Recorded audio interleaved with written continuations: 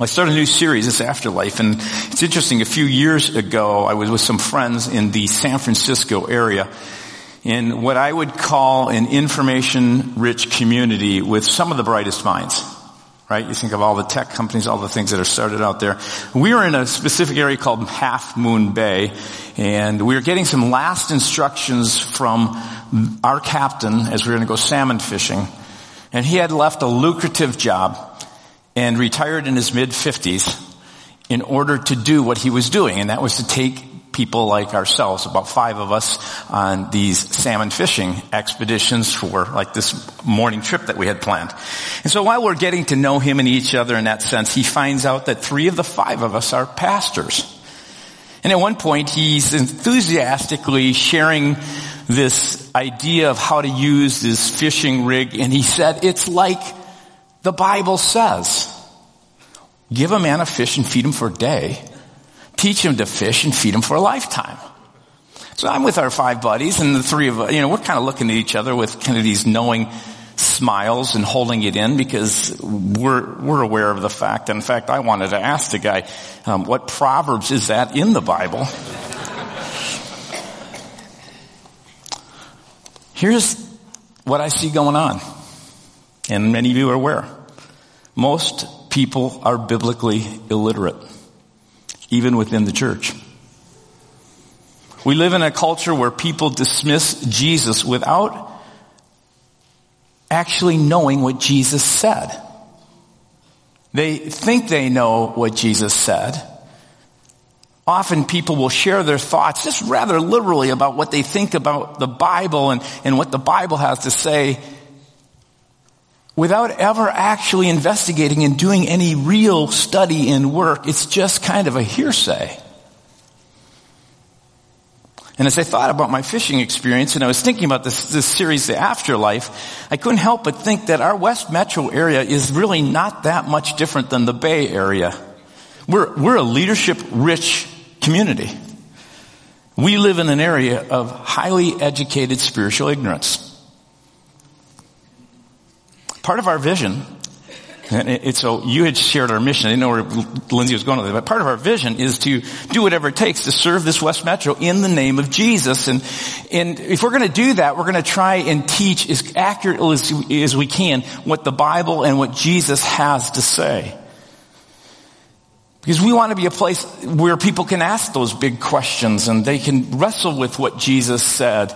And we can engage with people with some sense of our own knowledge as we encourage people to study the words of Jesus, to study the Bible and understand what the Bible has to say. So in the next few weeks, as we go through this series on the afterlife, what I really would love to do is have us look at what the Bible has to say about death and this life after death. What happens when you die? Where and what is this place that is called hell? And what is heaven really like? And there's a lot of these words we throw around. We really don't have, I don't think, an accurate sense of the content of what that word means. And so this morning, what I wanted to do is just begin with the time that we have to talk about what happens when you die. And it's a very important question because all of us are touched by death to some degree or another in our life. It will come slowly in some cases, and it will come suddenly, unexpectedly. And every one of us at some point has had a touch of the experience of death, or you will. I've done far too many funerals for parents with children where the children have been robbed from their parents and family far too early. Like one dad after a funeral said, I'm part of a club I never wanted to join. And parents of this club, they'll tell you things like this. Every year as their birthday, Thanksgiving, Christmas, or any important occasion rolls by, I think about how old they would be and what they might be doing. And again, I feel the pain. I think of my mom who shared about how at her age, at 6 years of age, she came home one day for lunch. Her dad was out of work, and so he was home And he would often give her lunch when she'd come home from school, and then she'd go back, walk back to school. She came home one day, knocked on the door. The door was locked. No one came. She sat on the steps. She left, went back to school without lunch, came back about 4 p.m., and there were a crowd of relatives and police and all kinds of other people around the house. And they took this little 6-year-old aside, and they said, "Your dad is dead. He was found in the basement." And I think of the pain of death, and it has not just impacted my mom, that impacted all of us as she somewhat processed that, and never fully. It's the loss of a wife, a husband, a sister, a brother, lifelong friends, a mentor. All of us are touched by death. We all have questions. We all face death on our own and with others around us. And one of the reasons we exist as a community of faith is to serve people who have no other community when they face the reality of death when it hits. And we've had that experience twice this last summer.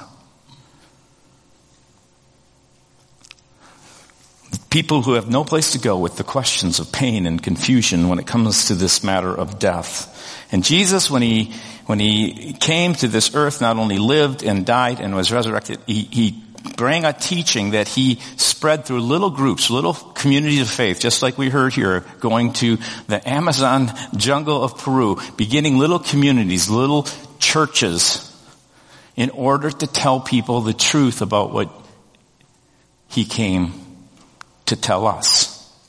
So, 2,000 years ago, an event happened that not only launched the Christian faith, but it produced the most radical understanding and reinterpretation around this idea of the afterlife. The resurrection of Jesus transformed a group of timid and despairing followers into an army of people who no longer feared death. And I know that death touches the heart, our feelings and emotions as deeply as any experience in the world. But in this series, what I hope to do is to share with you some biblical information, the truth, because when it comes to life and death, I think we need something more than just comfort. Even in funerals, I try and just share as clearly as I can the truth, because I have this sense that if we share what is truth, you're going to get comfort. You aim at hope and you make it wishful thinking, and comfort. But if you aim at truth, there's a good chance the truth will truly bring confidence and hope.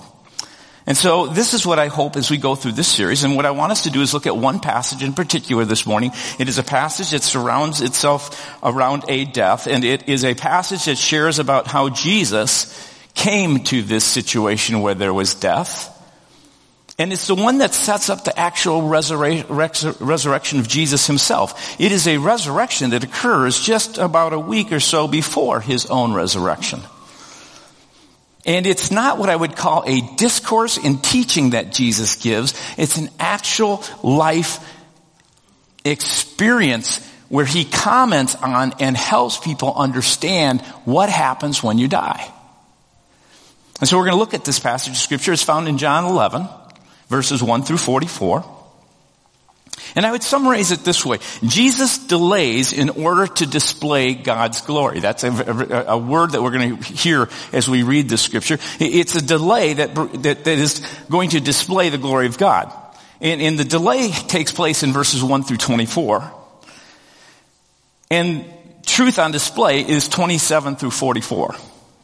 And there's a couple hinge verses that are kind of like what I call the hinge point of the whole passage. It's verse 25 and verse 26. And so I'm going to ask you to stand. We're going to read this together. Get the blood flowing. And let's read this verse in John 11 together. Jesus said to Martha, "I am the resurrection and the life. The one who believes in me will live even though they die. And whoever lives believing in me will never die. Do you believe this?" Father, we pray that you would take this teaching, these words, and help us understand the truth, and maybe in a way that we haven't before. Give us the ability to share truth in ways that you are preparing for us to share with people around us. open our hearts to your incredible love for us. We thank you in Christ's name. Amen. You can be seated. So as I said, this passage of Scripture I think is kind of interesting because Jesus will often delay in order to display the greater glory of God. So if you're in a place of delay right now, I want you to be encouraged. I don't want you to despair. There is something that may be going on that God is doing. In fact, what looks like a delay is often a preparation time that God is doing something. And so I often encourage people, when you're in this place where you're praying and you're not getting an answer, God hasn't said no, but you're just kind of in this waiting place, what I encourage you just to say to yourself is God's at work. It can be one of the most encouraging things is just say, you know what? God's at work. Because that's what you'll see in this passage of Scripture. As there is this delay, God's at work.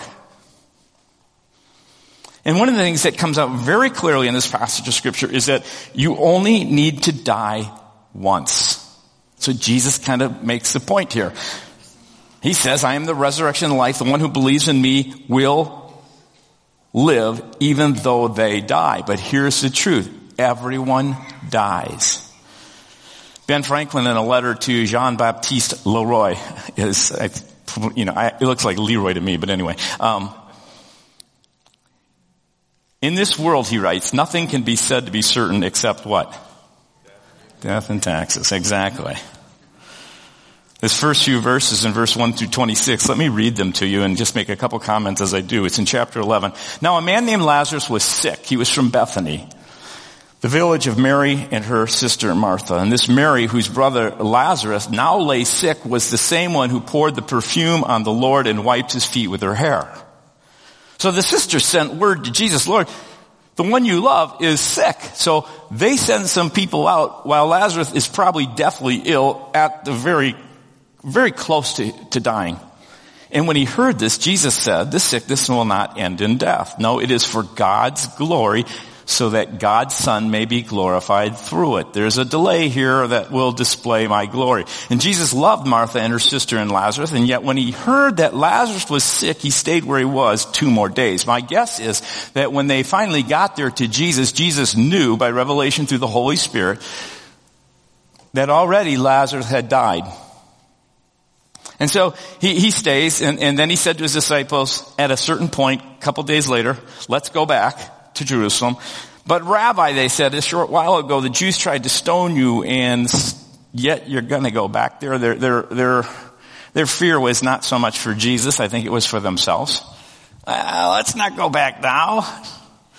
And Jesus answered, are there not 12 hours of daylight? A man who walks by day will not stumble, but for he sees by this world's light. It is when he walks by night that he stumbles, for he has no light. And that seems like, what is he saying here? He's basically saying, if you seek to follow God and you walk in his will, you can be guaranteed that he will allow you. He will open the path. He will keep you from stumbling due to your own ignorance and your own sin. He will protect you from that which is trying to come after you, because he, by the revelation of his light, will make the way possible. So he makes a statement, and then he says in verse 11, after he said this, he went on to tell them, our friend Lazarus, remember a guy has fallen asleep, but I'm going to go there to wake him up. His disciples replied, which you can kind of understand, Lord, if he's sleeping, he'll get better. They don't want to go. Remember, they don't want to risk their life. Jesus said, speaking of his death, but his disciples thought that he meant natural sleep. So then he told them plainly, guys, Lazarus is dead. And for your sake, I'm glad I was not there so that you may believe. Let's go to him. And then Thomas, called Didymus, the twin, and I love Thomas. He's the Eeyore of the Bible. He said to the rest of the disciples, come on, let's go, that we may all die with him. And you get that kind of feel of Thomas. I just love his responses, because there are the Thomases that we have within our world, right? You may be one of them. Now here's what's really interesting. You need to understand that we're talking about a time in the life of Christ that has followed this whole time of the Old Covenant, and there has been the Old Testament has been written, and then there's times in between this, what they call intertestamental time, and then there's Jesus who comes, and then the writing of the epistles and the whole New Testament covenant. And what I want to do is just to kind of explain to you what the Old Testaments believed with regard to death. I've never done a message like this, but I felt this would be kind of important for us to really understand what is meant here. Because in the early days in the history of Israel, the ideas about death and what happened after you died were really quite vague. There was quite a bit of debate, and it actually, people didn't have a solid understanding of what happens in the afterlife if you read through the Old Testament. And the Hebrew word for the underworld, or for what is called the realm of the dead in the Old Testament, is a word called Sheol. You'll see it sometimes in little print, in a subpoint, the word Sheol is often used for grave or dead or the realm of the dead. And so in the Old Testament, it's really important that you understand there are no descriptions or pictures of what life would be like after death. It's pretty close non-existent. In fact, if you read Psalm chapter 6, 4 through 5, this is just give you a taste of what they understood. Turn, Lord, and deliver me, save me because of your unfailing love. So he's crying out to God. Among the dead, no one proclaims your name. Who praises you from the grave, from Sheol? Psalm 88, 5. I am set apart with the dead, like the slain who lie in Sheol, whom you remember no more, who are cut off of your care. You see, the Bible, as we see it in the Old Testament, is quite frank about this truth, that when you die, you go to the grave. You can look up the word Sheol. In fact, I'll read to you just briefly from Baker's Evangelical Dictionary of Biblical Theology. Okay, not the liberal, but the Evangelical Dictionary. It says this: through much of the Old Testament period, it was believed that all went to one place, whether human or animal, whether righteous or wicked. No one could avoid Sheol. It gripped you. It was a cage. It bound you. There was no getting out of there. The teeth, its captivity was impossible to be free from. And as no one could avoid Sheol, which was thought to be down in the lowest parts of the earth, Sheol is devoid of love, hate, envy, or work. There is no light, no remembrance, no praise of God. In fact, no sound at all. One thing that is clear in the Old Testament, and even Jesus taught this, is that everybody dies. Now, there were two who walked with God, Enoch and Elijah, who were translated into the presence of God, but the common understanding wasn't real clear. In fact, what I think is really striking is they did not come up in the Old Testament and teach about a place for heaven so that someday you could be saved so you could go there. That's really the last 200, 300, 400 years that we've had this kind of like, if you just get the ticket so you can go to heaven. The whole purpose was that you would walk with God today, and you would walk translated right into His presence, was kind of the idea floating around there. So that Jesus says to Martha, I am the resurrection and life. The one who believes in me will live even though he what? Dies. But if you look at the words of Jesus, he continues, and he starts to teach something here because he wants to release a revelation of understanding to us and to his people. And he says this, and whoever lives by believing in me, trusting me, walking with me, is not a ticket just to get there someday, but when you die, you've been walking with me in such a way that by my grace, I've forgiven you, and you know that, so that as you walk with me, get to know me, you will actually, in a sense, fall asleep and wake up with me. Does that make sense? And so he says, and whoever lives by believing in me will never die. And he makes a statement which is kind of interesting as he looks at Martha. Do you believe this? Which is it?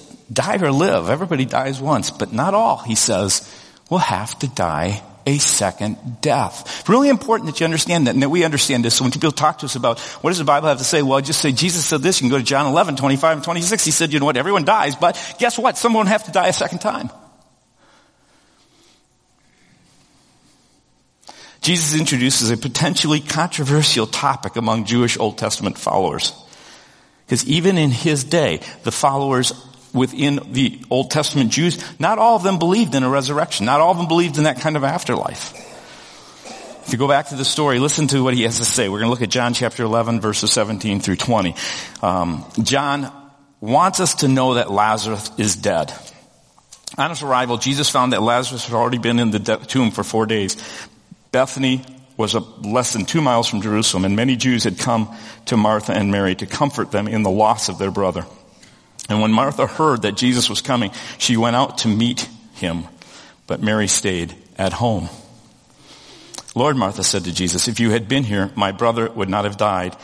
But I know that even now God will give you whatever you ask. Jesus said to her, your brother will rise again. Now there was a group, there was a segment, the Pharisees and of some others who believed that there was some kind of resurrection through the intertestamental times. In fact, in a couple places, the Psalms, there's a couple places in Isaiah, and then there's a place specifically in Daniel that kind of point to this. It's the kind of thing, there were hints there that some people look back, kind of like we can kind of look back sometimes and go, boy, God was at work, wasn't he? So there were some who kind of got these hints. And so she goes, yeah, she says to him, I know he will rise again in the resurrection at the last day. And Jesus said, no. I am the resurrection and life. You're standing before the resurrection, not at the last day, but in this day, right now. There were differing views of the afterlife, even in the time of Christ. Those who followed the Old Testament, which gradually through time was revealed, leaving room for controversy and disagreement. And only in a few of those verses I said, like Isaiah or Daniel, are there hints of a resurrection. There is no specific word in the Old Testament for resurrection. Not all the Jews believed in it. Listen to this passage of Scripture, Matthew chapter 22, verses 23 through 32. That same day, Sadducees, who say there is no resurrection, they came to Jesus with the question. You see, in that day, the Pharisees, Sadducees, others were either coming to trap Jesus or they were coming to get Jesus to agree with what they believed in. So they thought they had a really good one, kind of a trick question here for Jesus, and thought for sure they would get him. He said, let's say a guy marries a woman and he dies. And then another guy marries that same woman and then that guy dies. And then does again, and 7 times it happens. And then they kind of have the setup for the joke as they're kind of inwardly laughing, smirks on their face. They go, who does she get married to in heaven? And listen, it says, now then at the resurrection, if you literally believe in one, whose wife will she be of the 7 since all of them were married to her? And Jesus goes, yeah, that's a good one. You're highly educated but spiritually ignorant. Listen to verse 29. Jesus replied, you are in error because you do not know the Scriptures or the power of God. At the resurrection, people will neither marry nor be given in marriage. They will be like the angels in heaven. But about the resurrection of the dead, have you not read what God said to you? I am the God of Abraham, the God of Isaac, the God of Jacob. He is not the God of the dead, but of the living. And Jesus kind of points back and says, you have to understand, guys, you don't understand God's word and you don't even understand his power. Again, I want to read to you Baker's Evangelical Dictionary of Biblical Theology. In the Old Testament, the idea of a bodily resurrection evolves from a vague concept into a developed expectation. What they were concerned about all through the Old Testament was not so much about, it actually says here, he goes, and the idea of an individual resurrection is not the central concern. What they were concerned about was making sure that the faith went from generation to generation. That was what their hope was. There were some like Job who kind of pointed to an afterlife. He said, for I know my Redeemer lives and that at last he will stand upon the earth, and after my skin has been thus destroyed, then in my flesh I shall see God.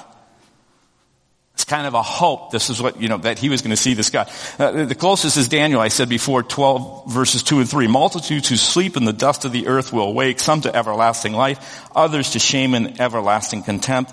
Those who are wise will shine like the brightness of the heavens, and those who lead many to righteousness like the stars forever and ever. And in this era of confusion, Jesus steps on the scene, displays and delays at this point in order to display a truth that he wants you and I to know, that he wanted everyone there to know.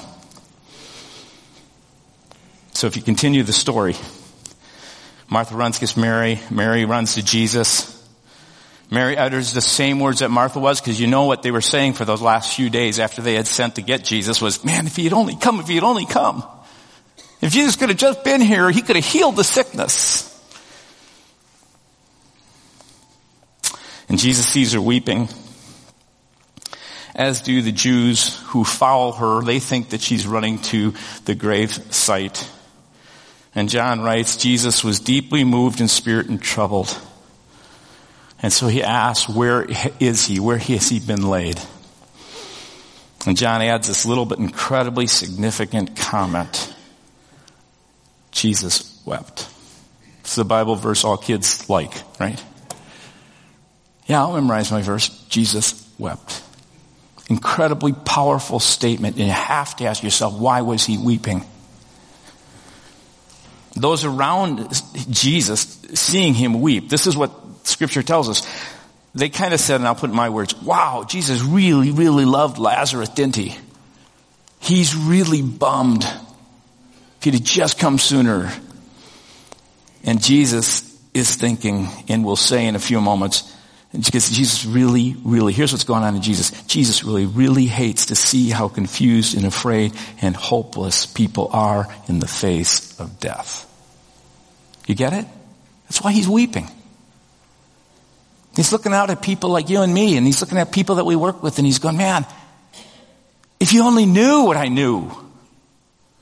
I came from a place in order to tell you the truth. And he looks at Martha and Mary, who he loves deeply, and he looks at these people who are weeping for them and for him, and he weeps at the incredible confusion and lack of ability to understand the love and this trust that happens in a relationship with a God who loves you, who lets you say, I love you and I want you to have my entire life. I want to live with you, who grabs hold of you and never lets go. And John also tells us what they were thinking. They're thinking, the crowd's too bad that Jesus got here late. Because at one point he says if he could have, he healed the blind. If only he got here, he could have maybe healed Lazarus. And again, we see this highly educated yet spiritually ignorant group of people who were steeped in the Old Testament, missing God's word and his power. Now I love this part of the story, okay? I love this part. And again, John tells us Jesus is deeply moved, verses 38 through 44, and he comes to the tomb, a cave with a stone laid across the entrance, very similar to the one that Jesus would be laid in. It was a rich person's tomb. And Jesus says, take away the stone. And they go, no, they object. But it's been 4 days. This is the Middle East. It's hot. It will really, really smell. And Jesus says, didn't I tell you if you believed you would really, really see the glory of God? So they remove the stone. Jesus stops and prays. And I love this. You get even his prayer is for you and for me. He says this, Father, I thank you that you have heard me. I knew that you always hear me, but I've said this for the benefit of the people standing here, that they may believe that you sent me. Isn't that an interesting prayer? And Jesus calls out at that point, Lazarus, come out. And the dead man comes out, his hands and his feet wrapped with strips of linen and cloth around his face. And Lazarus is standing there. The people's jaws are on the ground. And Jesus is looking at Lazarus, still tied up, bound up. And he says, don't just leave him standing there. Take off his grave clothes and set him free. That's kind of how the story ends. And I want to share with you a couple truths. First, death is merely sleep for the believer. Paul writes in 1 Thessalonians 4:13 with the clarity of the resurrection. He says, we do not want you to be ignorant about those who have fallen asleep or to grieve like others who have no hope. For Jesus, death is sleep. He has only come. When you find yourself in the jaws of Sheol, in the jaws of death in that sense, he says, all Jesus needs to do is call out your name like you're taking a nap. You ever woke up someone from a nap, even if they're groggy?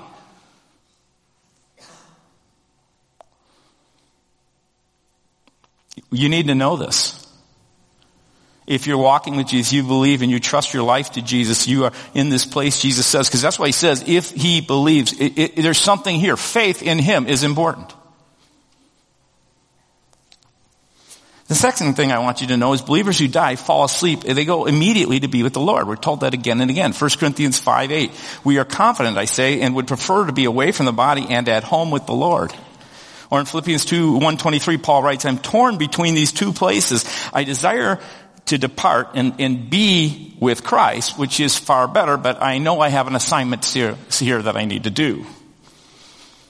People say, how does this work? I don't get it. The best I can tell you is this. I once had knee surgery back in college, and I remember the anesthesiologist saying to me, I want you to count back from 100. I think I got to 98, 100, 99. I was out. The next thing I know is I'm in the presence of my dad. And he's going, Kevin, you okay? Do you hear me? And I was roused from that sleep. I had no idea what happened in that time in between. It may be that's what happens. We don't understand, but we do know that when we die, we are in the presence of God. And Jesus clearly taught and demonstrated the truth of the resurrection. That was something, this is important to understand. The belief in the resurrection was unique to Israel. Nobody outside this little nation of Israel believed in this truth that we call the resurrection. You catch that? This was unique. Some believe today and they also did in ancient times in what is called the reincarnation. That is, that after life you come back as another person. You go through these endless cycles through karma. If you're good, you get a little better up the ladder. If you're not, you go down. And eventually, if you're good enough, you get to the point where you get to nirvana and to this nothingness where you're kind of consumed by this sense of peace, oneness, mind, whatever it is. That is not the resurrection, and the Bible never teaches that. If you want to go to the words of Jesus, Jesus teaches right here a resurrection. Some believe that when you die, you merely get reabsorbed back into the universe, dust to dust, because that is all you are. Like a glass of water, you're kind of poured into the ocean of water, and you just become part of it. You become a part of the spirit of the universe, a part of the force, without any real individual sense of who you are. And that, again, is not the resurrection. Jesus, through this account with Lazarus and through his own resurrection, clearly revealed what the resurrection is. The New Testament uniquely taught that we would rise again in bodily form, that we would live in our bodies like Jesus when he came back, and would never die again. Never, ever. You die once, and you merely fall asleep to be wakened in heaven. Yet Jesus also taught that some would experience his second death. They would be resurrected, yet not to life that is eternal, but to an eternal death, which means being separated from God forever. Jesus taught that. Not a very, very exciting topic to talk about today. But he said very clearly in this word, I am the resurrection and the life. The one who believes in me will live even though they die. Whoever lives by believing in me will never die. Do you believe this? Do you really believe this? We don't get to be near people who are dying anymore. Seldom do we see what people saw in the past. Today, if we are with someone as they die, they often are so sedated that they slip away in a comatose state. But it wasn't always that way. Before hospitals and hospices, Christians used to expectantly wait for their loved ones who were about to make their earthly exodus to be in the immediate presence of Jesus. It kind of was a sacred space and time in which angels would show up, and those about to pass reported seeing things unseen by those on that side of eternity, this side of eternity. And Jesus' followers were encouraged to think often of their death, preparing for it, living each day as if it was the last, ready to be with the Lord Jesus when he called your name. Going to bed at night was a time to entrust yourself to God, not just a time to prepare your next day, but as a preparation for your last day. My great-grandmother, Louise, was one of those who died before the day of hospitals and hospices. It was in those days your own home was your hospice or your family home. And as my great-grandmother lay dying, she suddenly looked up and addressed unseen presences saying, Mother, Father. And then with utter delight, she said, Jesus. And she fell asleep. Dallas Willard says this. Jesus makes it clear that for his followers, there is no experience or taste of death. When you die, it is like passing from one room to another. You might not know you are dead until you see loved ones who you shouldn't be seeing welcoming you. I'm going to ask you to pray. Father,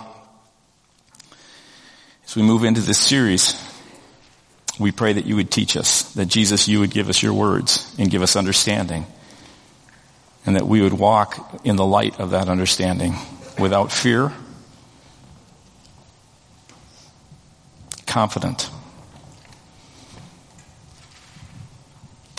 that this death is nothing more than a falling asleep.